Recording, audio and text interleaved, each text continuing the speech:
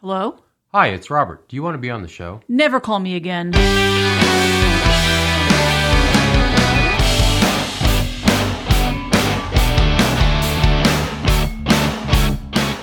Hello, welcome.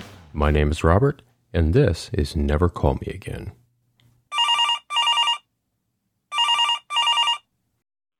Good afternoon. Darren, how are you? I'm doing great. How are you doing? Not too bad. How's your day been? Busy? You're rescuing me from inputting a whole bunch of data into my CRM. Nice. Well, Not fun. You're welcome. Yes, thank you very much. I appreciate it. And you're rescuing me from not having anything to do and dawdling. I like to dawdle a lot and tend to get easily sidetracked by shiny things. I hear you. And so, there's a lot of really interesting things about you.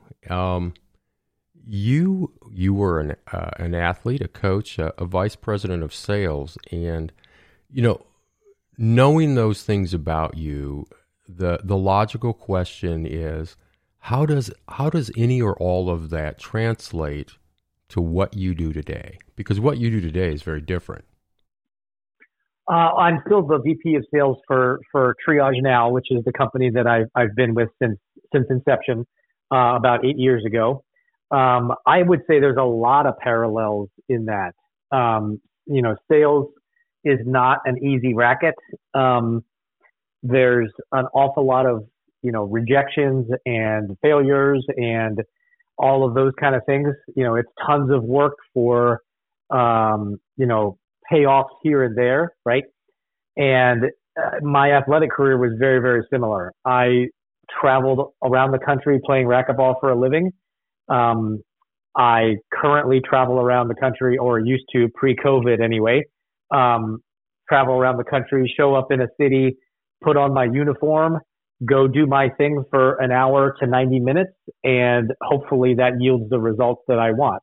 That's very, very similar to what I did as a pro racquetball player. So any kind of athletic endeavor or anything that's difficult, like playing an instrument or being a singer or anything like that, that is something that you consciously choose to do and has its own set of struggles and is a grind to really get anywhere, I think is great preparation for quote unquote life in the real world, because you're going to continue to see more of that. So if you develop a tolerance for those kind of things through athletics or some other endeavor, I think that really pays off in the long run.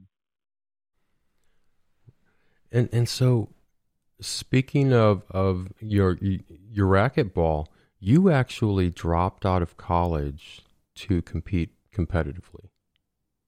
I did. Don't necessarily recommend that for everybody, but right. For me, I was never an exemplary student. I did okay. I'm a fairly high IQ individual, so I got away with getting mediocre results with minimal effort, and that was my game plan throughout high school and then into college, mainly because I didn't have something specific that I was aiming for. Once I have a defined goal, I'm very, very structured, and I have all kinds of work ethic and pain tolerance, et cetera, to achieve that goal. But the problem that I really had in college was I didn't have a defined end goal, and a diploma that said graduate on it wasn't defined enough for me. So I was going to college at Northern Arizona University in Flagstaff, Arizona, which is about 2 hours north of Phoenix. It fit my lifestyle well because I love to fly fish. So I would sneak out of class and do that because it was up in the mountains. So I had the opportunity to do that. I was playing tournaments, probably 2 or maybe even 3 weekends a month. So that was really what I was trying to do, was to further my racquetball career, and school was just getting in the way. I was borrowing money to be there. I was working 2 jobs to cover the shortfall of um, my lack of scholarship and my Pell Grants and things like that. So it was not easy, and I just thought that it was really holding me back from putting every ounce of effort that I could into my racquetball. So I did not go back after my first year there, moved back to Phoenix, started working at a health club, and threw every ounce of time and energy that I had into becoming the best racquetball player that I could. Wow. You know, I actually used to work at Northern Arizona University. Oh, really? I did. And so in my former life, I was a chef, and I was the executive chef for Sodexo at the time. There. Oh, wow. Yeah.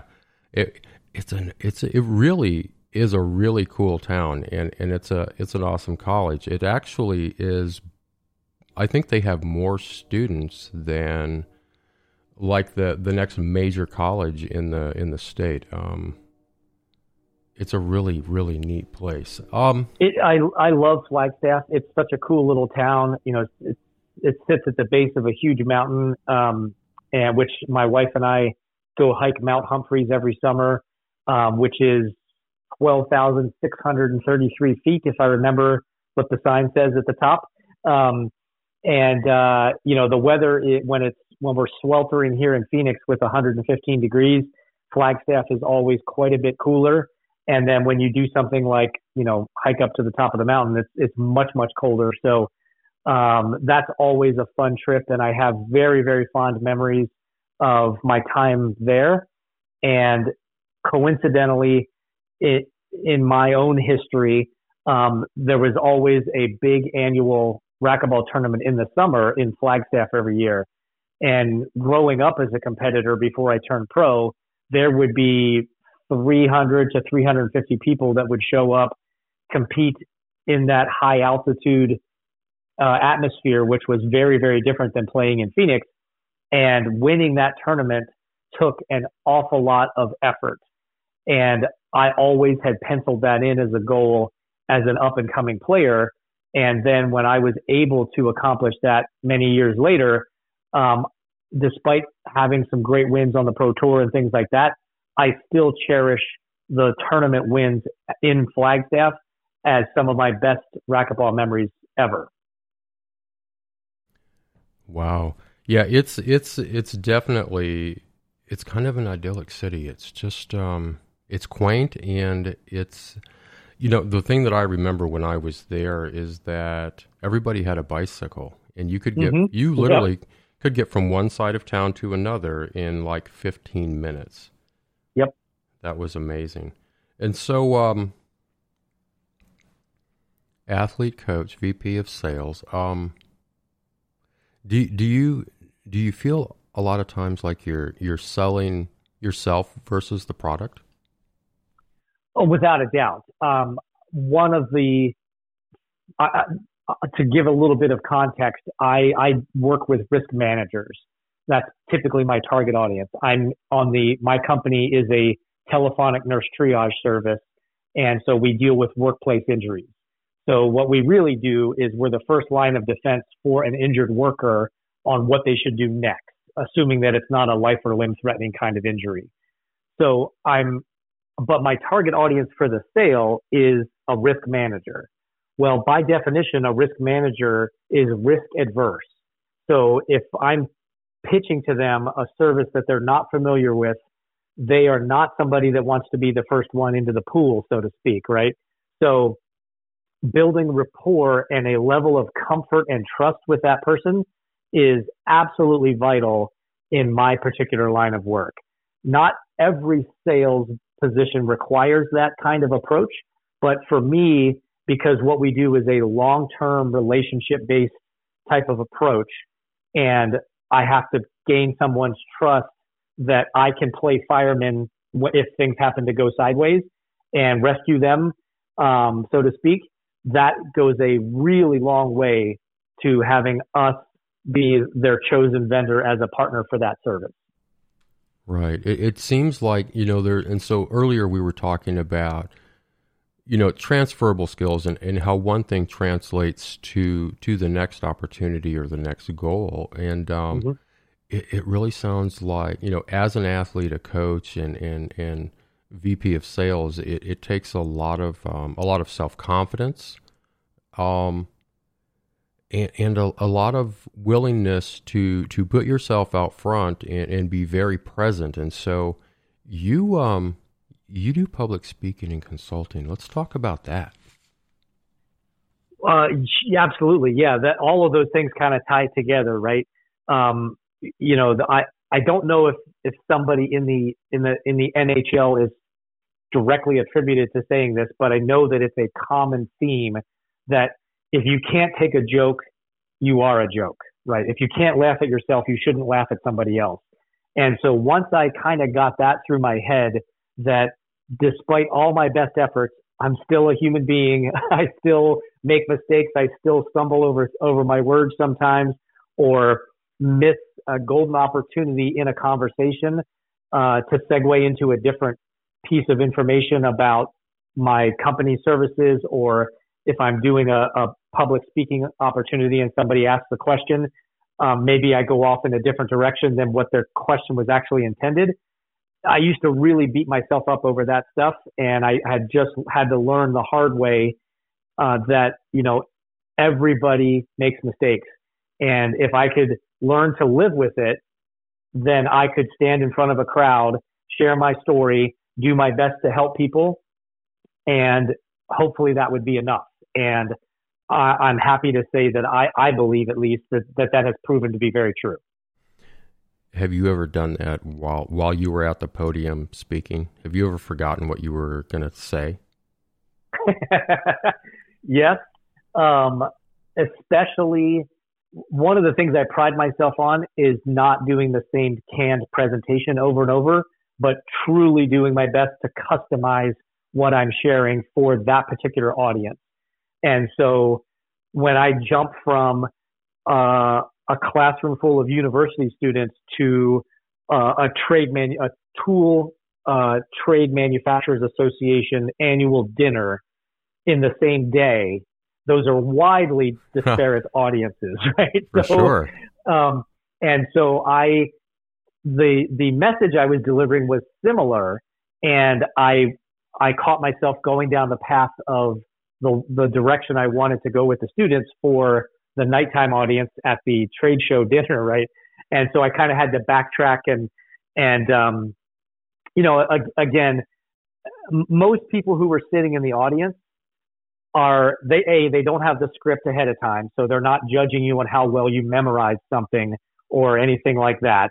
B, most people are scared to death of public speaking. So lots of people give you way more leeway when you're at the front of the room than you at the front of the room assume that they would. And I have to remind myself of that once in a while too, is that, as the old joke goes, for most people, public speaking is their number one fear. Death is number two. So you're better off being in the coffin than giving the eulogy at a funeral, right? So, that with that thought process, again, giving myself a little bit of leeway to be human, and then to also back that up with the understanding that, there's an awful lot of people who would never, ever want to be up here, but I'm quote unquote brave enough to do it. And so pairing those things together keeps me from beating myself up when I make a mistake or have to look at my notes because I lost my train of thought or whatever it may be. I lost my train of thought while I was recording an episode yesterday. And it was funny because I had actually listened prior to sitting down with that person. I had listened to another interview that they had done, and there's a point where they lost their train of thought, and so then I did it. And so I immediately thought about them doing it, and it's going to be, and so I left it in the recording. I'm not going to take it out. It happens. It is what it is. And so it seems like one of the things that you're definitely, the ideas that you're definitely putting forth is that it's really important to know your audience. And so you've got these two very, very different presentations on pretty much the same topic, the same day. How do you show up and you're prepared and you've got the notes, everything is ready to go. How do you gauge your audience? How do you get to know them prior to presenting? Great question. I think I wrote a blog post not too long ago about that topic. It was called Preparedness is the Ultimate Confidence Builder. I think it was number 190. And I used Vince Lombardi. That's Vince Lombardi's quote. And I used his picture and that quote as the picture that I used for that blog post. And that really encapsulates what you were kind of getting at for me. I want to do my homework, right? When I was an athlete, my homework was to be as physically fit as possible. If most of the time I was competing against people that I had played against before or had at least seen play. So I had a notebook full of notes on every person I ever faced. And so prior to my competitive opportunity, I did everything to prepare. And so now I do that same thing. If I'm going into the business school at Northern Arizona University or Arizona State University, and there are 300 kids that are going to be sitting there listening to my presentation, obviously the message has been predefined what the presentation is about, but how can I best serve them in that 45-minute window that I have and deliver a message that is going to be meaningful, make sense, be actionable. And so knowing my audience ahead of time, knowing that they're in a business class because their major is business marketing or business accounting or finance or something like that, I would tweak the message to fit into that particular space.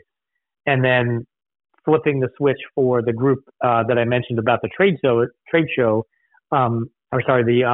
trade association, that was a different audience for sure, much older. The takeaways were certainly different, but I met with the organizer of that group ahead of time. I looked at their local website, their national website. They did me the favor of asking questions, giving me the opportunity to say, please submit any questions in advance so that I can be sure I touch on these topics during my talk. So that doesn't always happen, but that was really helpful in making sure that, again, I was as prepared as possible for that opportunity and touched on the points that the crowd was looking for me to kind of paint a better picture of. Nice. And so you're up there, you're prepared, you've had an opportunity and so with the Vince Lombardi quote, it's really clear you're drawing knowledge from any and all source and making it applicable to what you're doing. How do you and so you know your audience, how do you engage them? Well, if it's a recurring opportunity, that's a little different. If it's a one hitter, so to speak, I do my best to put myself on their level. For the trade association, one of the questions that came up was, I used to be a worker bee, and I've been promoted to management. And how do I make the transition from being one of the team to now the guy that's out in front leading a team of people? And that's very much like coaching, right? When I first agreed to go and help out, air quotes, help out the ASU racquetball team, I didn't think that was going to be a long-time coaching opportunity. I was coming to do, in essence, a clinic for an hour with some college kids to kind of give them some real basic stuff to work on. And it blossomed from that into a 14-year and counting coaching career with that an ever evolving group of students. So for that audience that I was speaking with, obviously, if they feel like they were heard, that's a big way to be connected to me, right? If they feel like their specific question was asked and addressed and discussed, that right there is going to help build a lot of rapport. the other thing that I try to do is, while my life resume may read a little differently than theirs, I do my best to come in and just be a regular guy, right? I've had the great fortune of having these opportunities in my life, and but that doesn't make me better or different than all of you guys sitting out here in the audience. So that, how I present myself in that fashion, I think also goes a long way, because I'm not coming in like I'm a guru with all of the answers. I'm coming in saying, hey, here's my thoughts on these. Here's my opinions. In my experience, this is what I thought or felt about these things, instead of, here's the answer. This is what you have to do with your life. Next question. Okay, here's what you need to do to fix things. I don't ever take that approach. And so you're coming to them, human to human. Do you get to talk to the students after the presentation? That is by far the most rewarding and exciting thing about what I have been doing in the colleges is, I turned 50 this year, so I'm more than twice their age, right? Which I have to remind myself of that once in a while, because it seems crazy to say. But some things that I and you and others would take for granted as life knowledge sounds somewhat revolutionary to them sometimes. And so I'm relegated to a window of time where I can share a message that's been predetermined what would be the best for everybody. But knock on wood, every time I've done a talk, I've had kids line up to meet me, introduce themselves, ask me another question, ask how they can follow up with more questions, or where can they find podcasts and blogs that I've written and things like that. And so that, to me, has been the most personally rewarding part of this, is to know that I connected with somebody enough in that short window of time that they line up and stand in line to shake my hand and meet me and ask me one more question, or ask if it's okay to follow up with some more questions, because an idea that I shared sparked some things that they want to discuss. So to me, that is just fantastic. That is such a huge bonus to every other aspect of speaking. It's my favorite part for sure. Yeah. And so you're standing up there knowing that you're going to go down and further engage, and it's going to be a little more personable and one-on-one at one point or another. And so these guys they're sitting out there watching you do this, and knowing the entire time the distraction in their mind is that this is what I am going to be doing one day. This is my eventuality. And so you have this added pressure of making it accessible, making it very doable, and making it enjoyable. And so they have to be able to look at you and say, I have made the right choice. And how do you encourage that? Well, I definitely share the wins and the losses. I think that's really important, because in the world we live in today, everybody focuses on the wins, right? Social media is a highlight reel of everybody's life. And so many people are faking it to make it look like they're winning when they're actually really struggling, right? So I poke fun at myself. and I'll give you an example. I have a slide in one of my presentations of one of, not the person, but one of the former Miss Arizona winners who went on to the Miss USA contest. I went on one date with one of the contestants who used to be Miss Arizona. And so when I segue into, make sure that you aim big, that's one of my things, because I'm not a 6'2", 220-pound model-looking guy, right?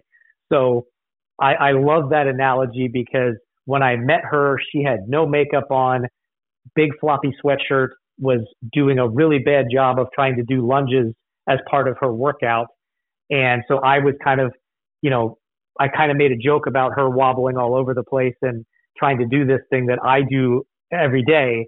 And then I found out she was Miss Arizona. She found out I was the racquetball pro at the club there where she was working out.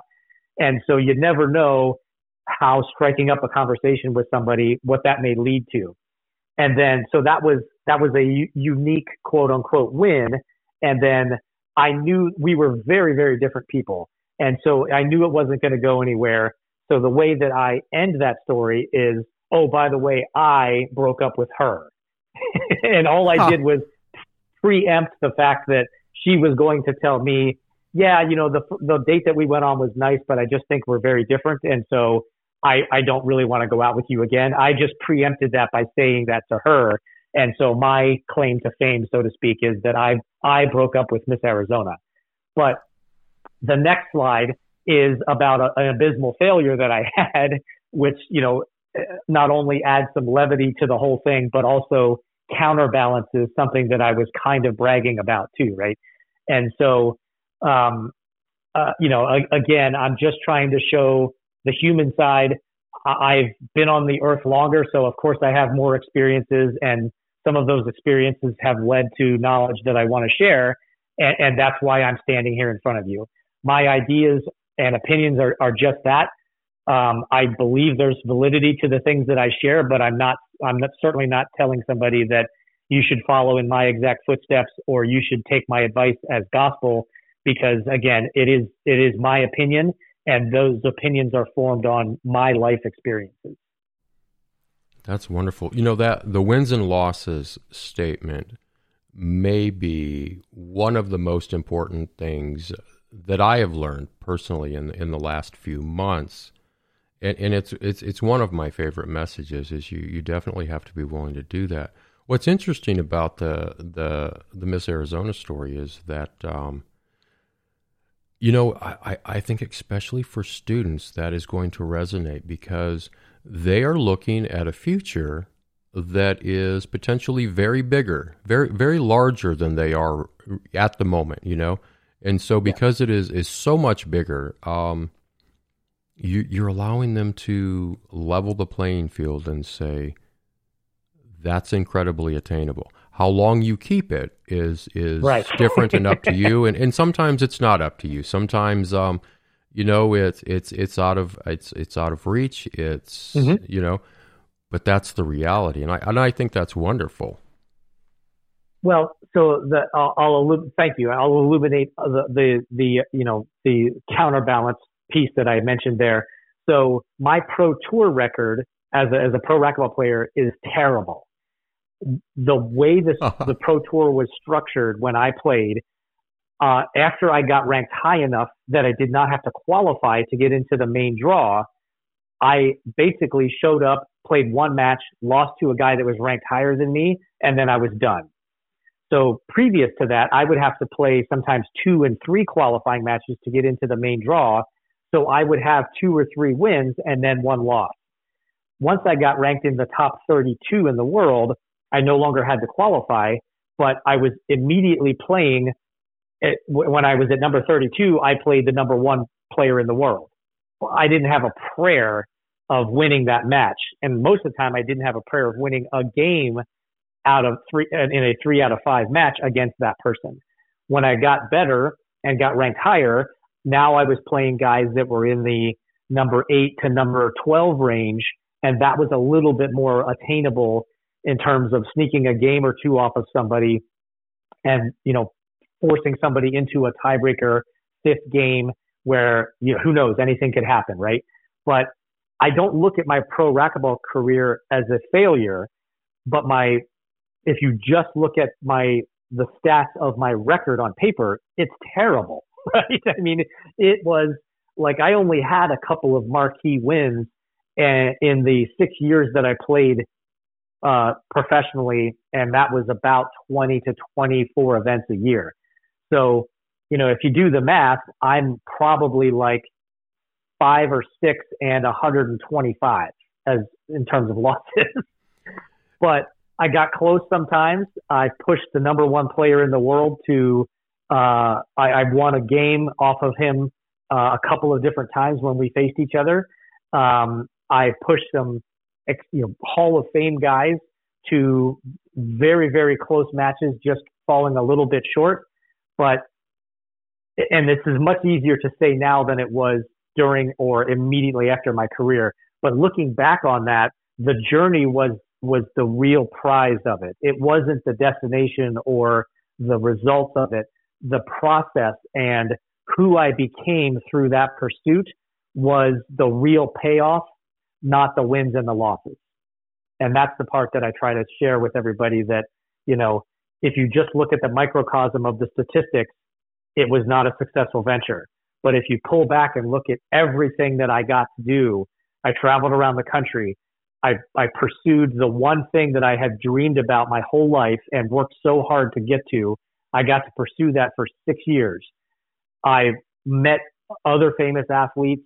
The trainer that I worked with here in Phoenix was a very well-known trainer for pro athletes.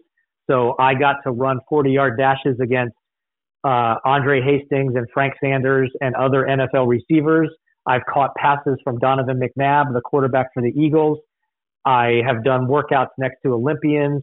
I mean, you name it. I have gotten so much out of that experience. But again, if you just dwell on the one thing of the statistics, it doesn't sound like I accomplished very much. It sounds like you realize it's really important to show up, even if you know that the ideal goal that you're trying to achieve is almost certainly not going to be achieved. There might be a whole lot of other things that you didn't look at that could be achieved and might actually benefit you so much more and so much deeper in the long run. Yeah, without a doubt. Yeah. And that's, you know, that's what I mean about the process itself, because that journey from a 15-year-old kid who went to the first tournament that I ever played happened to be a pro tournament.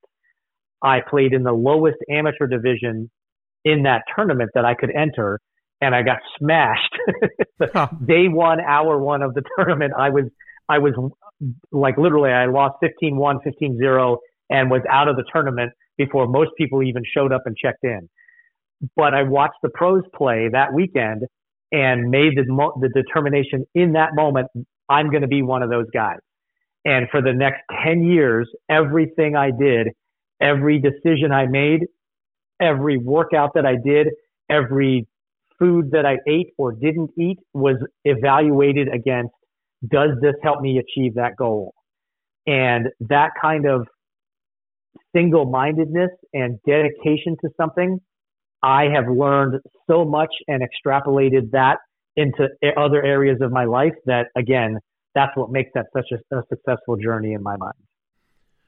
You know, earlier when we were talking, you mentioned end goals, and so end goal it's been something that even before you said it today has really been on my mind a lot, and I think it's on a lot of people's minds. I think I would imagine that as a student, for instance, you'd be signing up for classes, attending, turning in midterms, and thinking, this right here, this is it. This is where I land. This is what I will be doing. And I think sometimes that can get really heavy. It can be really heavy thinking that I'm about to climb into this box that I'm expected to stay in for the rest of my life.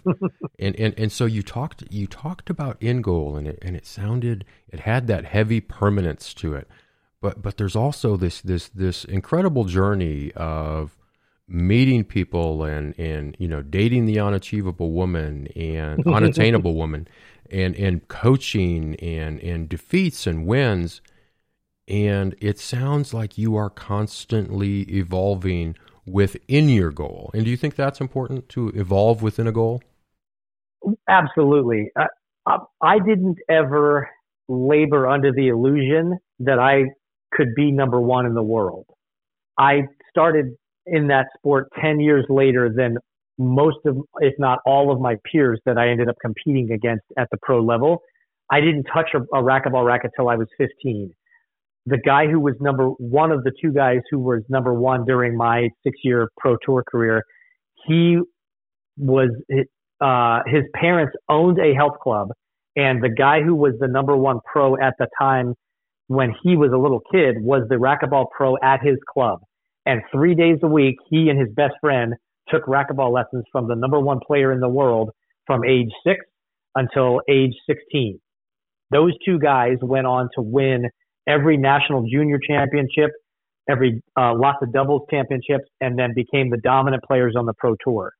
I did not have that kind of opportunity handed to me, and even if I did, I don't know that I could have followed in that same path, right? Maybe I achieved everything that I was ever capable of, and I did it in my own path in my own time.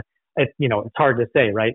But the idea of an end goal of I want to be in the top 20 in the world is what I threw out there. And that was 10 years of work to get to the base of the mountain that I had to climb to make that achievable, right? I wasn't starting out as a top ranked junior player saying, okay, now that I've done this, the next step is to go be a top level pro player. I made the decision when I was a beginner in the sport. So having short-term and intermediate level goals, win a state championship, to win a regional championship, to win an amateur championship, those kind of things as intermediate goals. You have to start out with a list and then you have to pivot and adjust accordingly. Maybe you get lucky and it happens faster than you think. Maybe it took 2 years longer than you were planning, but either way, those aren't failures. It's just part of the journey. And like you said, you have to adjust while you're on that path and make concessions and make changes and then continue down the journey so that you can achieve the goals that you have. So, it is a long, arduous task to achieve a level of excellence in anything, but you can't look so far down the road that it seems like, oh, I'll never get there. That is very demotivating. You've got to have something way out in the future to aim at, but you need very attainable short-term and medium-range goals to keep you on the path. That is amazing advice, and it's incredibly true. I have absolutely found through experience that to be 100% the way to enter into something. I had to learn that, like a lot of people, trial and error and dropping the ball, making a fool of myself, but you continue. And so you definitely seem like you would be a very dynamic and very thorough public speaker. And I have to wonder, why public speaking? Why is it important to you? Why do you do it? Well, first of all, thank you. I appreciate that compliment. For me, in all candor, there's a little ego tied to it, right? I mean, to be completely honest, I like being the center of attention. I like being the guy that everyone is focused on. That carried over. That was appealing in my racquetball career, and that carried right over into being, in sales and walking into a room full of decision makers and standing up in front of the room and having everyone's eyes on me and having the pressure of being able to perform in that kind of situation. And that lends itself right into public speaking as well. The other piece of it, though, I have spent 14 years as the head coach of the ASU racquetball team, and I have developed amazingly close relationships with a lot of those kids. And it went way beyond racquetball. Luckily for me, I learned very early on that I as racquetball. And so that became my coaching process. And what I really wanted to do was expand my audience to do that same thing. I know that I've had a lot of impact on some of the kids that have been on the team. And I've been to a few weddings, and I still get calls weekly from some of the guys and girls that were on the team for life advice or just to check in and say hi, things like that. And the opportunity to do that on a much larger scale is very, very appealing to me. And so public speaking was the perfect venue to facilitate that. Yeah, and I think it also kind of opens, especially an athlete, or if you do something that is kind of time sensitive in age, there's a really good possibility you are going to have to, at some point, do something else, either to earn an income, stay busy. And so as you know, obviously as a professional athlete, you could retire at 35 and never have to do anything again. But, if you're anything like me, you're going to get bored pretty quickly. I guess my next question would be, what's the end goal and evolution of you as a speaker? Well, just to correct something you just said, unfortunately, racquetball doesn't give you the opportunity to retire at 35 and never do anything else. Right, but some other sports might. We're tennis's ugly cousin. If I would have been in the top 20 in the world in tennis, that's absolutely a true statement. Luckily for me, I knew that going into racquetball, money and a cushy lifestyle afterwards was never really on the table. But I knew that going in. So, and you're right. You have a window of opportunity to do that. Again, I was very, very fortunate that I was able to put the rest of my life on hold and pursue this until I took it to the nth degree, and I retired from professional competition at 30, and then segued into some other things. So to answer your question directly, some of that is still to be determined. I guess very similar to my racquetball career, I'm not shooting to be the next Tony Robbins. I don't need that level of notoriety. I don't need to own my own island. All of those kind of things, right? I mean, what I'm trying to facilitate for myself is a happy and fulfilling life. And I believe for myself that public speaking is a very, very good way to achieve that. The lifestyle, I don't mind the travel. I'm looking forward to getting the chance to do stuff in front of live audiences again instead of virtually. The opportunity to be in front of large groups of people and then have follow-up interactions with those people is very appealing. There's a lot of things about it that I really, really like. And it does have the opportunity to be a very lucrative career. So in an ideal world, I guess my medium range goal would be this. I want to get to the point where every speaking engagement I do pays me $5,000. And then I have the opportunity to do some consulting work with a company or individuals in conjunction with the paid speaking engagement that I did. I would love to write another book about either sales or leadership. I have not ventured into those two areas, but I've written a couple of instructional racquetball books and some other things. So I definitely want to do that in this particular space as well.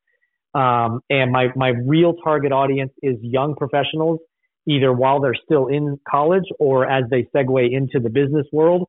And so helping that next generation of our future leaders and business owners and CEOs and people that are coming out of school and eventually going to be in that role, if I could have some kind of positive impact for that group of people, again, there's not necessarily any monetary value tied to that, but there's a lot of personal reward tied to that maybe can't be achieved in other types of roles or positions. For example, working for another company. Right, and so the follow up, the consulting is that kind of a reinforcement of everything I've just set up here, everything I've conveyed to you. Is that your way of saying? Is that your way of making sure that it seeps in, that it's put into practice, that any questions that there may be are kind of addressed and sorted out? Absolutely. And again, obviously, I pride myself on making that as individualized as possible because everybody is obviously very different. And of course, if you're a student versus already working, that's a very different dynamic as well. But, and I don't know if this is a good idea, but this is how I do it, right? This is my approach. When I go to talk to a company and I get the chance to present to a whole team of people, and then I get to do the follow-up consulting work with a sales team, for example, the group activity is one thing, but when I do one-on-one meetings with people, everything is on the table. If you're struggling at home, or you're a young professional with a spouse and 2 kids, and the pressure of you closing deals to feed the family weighs on you every single day, all day long when you're on the phone making cold calls or doing presentations, that may be the thing that's holding you back, right? You have to separate, you have to compartmentalize those kind of things to not reek of desperation to the client that you're pitching to. It could be something as out of the box as that versus you are too much of a high pressure salesperson. Here's some tactics that you need to practice and deploy so that you don't chase people away or don't make people nervous about doing business with you because of the way you're presenting yourself or the product or service that you're selling. So I like the idea that I can kind of be a generalist and even a counselor in some cases when that's necessary, in addition to sticking, I guess you could say, staying in my lane of making it true sales or business consulting. Wow.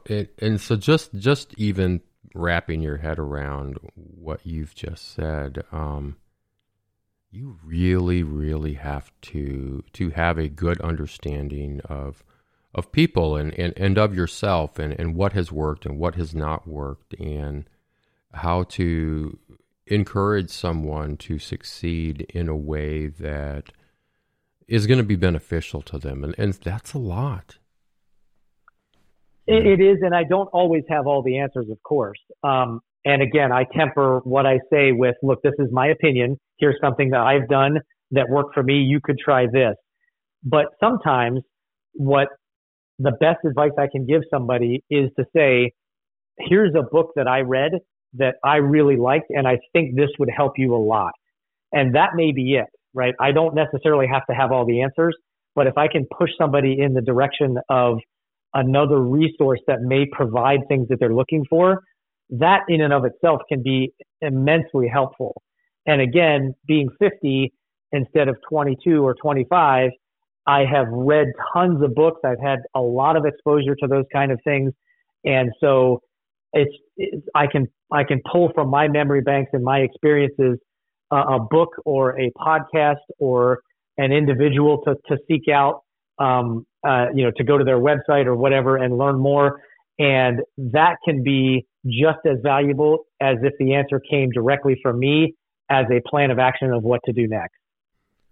Absolutely. And so especially for a student and maybe even a business professional, somebody that's well-rooted, and so you can't expect someone to have all the answers. No one's holding your hand. No one's changing diapers. And there is this point where you have to be willing to go out with the tools that you've been given throughout life and find the answer. Yes. And my target audience typically is not a CEO.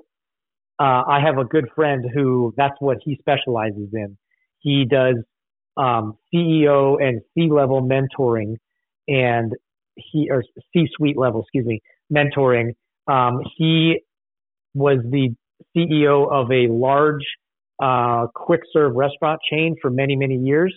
He was the major and sole fundraiser for one of the biggest charities here in the Phoenix area. He knows tons of business owners, and he's able to draw on that experience and relate to the CEOs because he stood in their shoes, and he also has a vast resource of other CEOs to tap into if he gets quote unquote stumped with a question. For me, my target audience is somebody that is maybe at my level, at the VP level of sales on down, but in particular, somebody that's new into the business world and a young professional in general. It doesn't matter if it's in sales or not. But because I've spent so much time with their peer group as the coach of the ASU racquetball team, it's a group of people I identify and connect well with. And I've been in their shoes. I've walked down that path of, looking for the job or a career opportunity. And then once you find it, trying to get ingrained into that process, drink through a fire hose as you're new at something, navigate those choppy waters until you kind of get your feet under you and have an understanding of what you're doing and what's expected of you. I've done that, and I've changed careers and done it in totally different environments and things. So to me, that's a much more relatable audience. So I don't try to be an answer for everybody's questions. I try to stick with the things that I know I can directly relate to or had experience in. And I think that helps me, as you mentioned earlier, connect with that group of people, because again, I've walked that path. I haven't been a CEO of a major company, so I would really be leaning out over my skis, telling somebody in that position what to do. But the people who are the support staff around that person, that's a different story, because I've played that role myself. Right. I would think that would be really intimidating. Standing up and talking to people who potentially, as CEOs, if they don't have all the answers, it's thought that they should, and I think that's something that maybe you might have to deal with at one point or another, or probably have, is that anytime we put ourselves out there, whether it's what I do, what you do, or anyone, when you put yourself out forward, and people really expect that you are absolutely an authority, you have all of the answers, and you should know everything. And we know that we know that's not the case. Yeah, and the ones who get in trouble are the ones that pretend that is the case, right? Because there's always something that you're not an expert in, that is some sort of hurdle that you have never tried to clear before.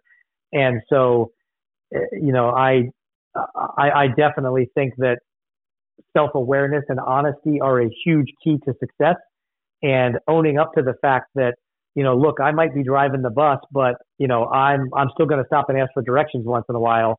I think that's a very important part of the equation. Absolutely. The thing is, and so I'm 52 and 50 as well. I'm 50 years old.